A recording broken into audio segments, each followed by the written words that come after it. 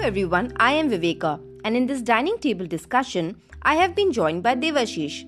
For introduction's sake, we have started this intellectual household activity for our mutual growth in which we would be discussing one chapter of a common book between us.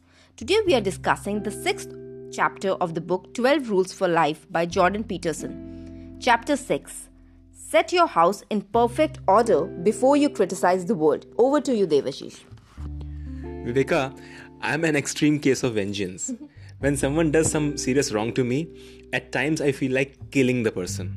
Of course, I am sane enough not to act on my instinct. And most of us don't. Instead, we try improving our life from whatever setbacks we face. And that is the long and short of this chapter.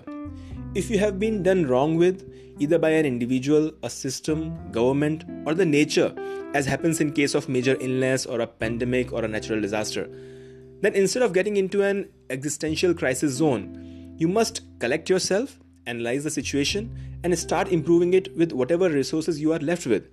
This is the only option, because the other option of becoming sore and sour, of becoming spiteful, of becoming skeptic will only lead you in one direction, and that is southwards.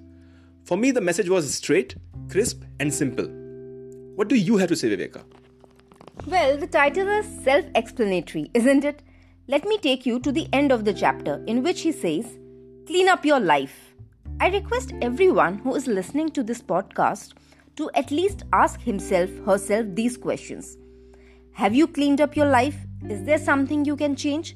Is your life in order not by circumstances, but by your virtue of dedication? Are you still blaming God, fate, or life? If yes, then you are a little bit doomed. Kidding. But in case you blame yourself for your life horrors, then you have good news. You are on the path of transformation. Knowing, acknowledging, and feeling are far better than ignoring, shrugging, and blaming the unknown.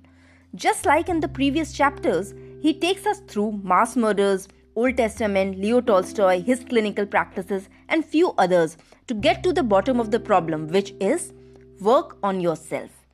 Maybe small, very small steps, but do take them to move ahead. Devashish is the same analogy.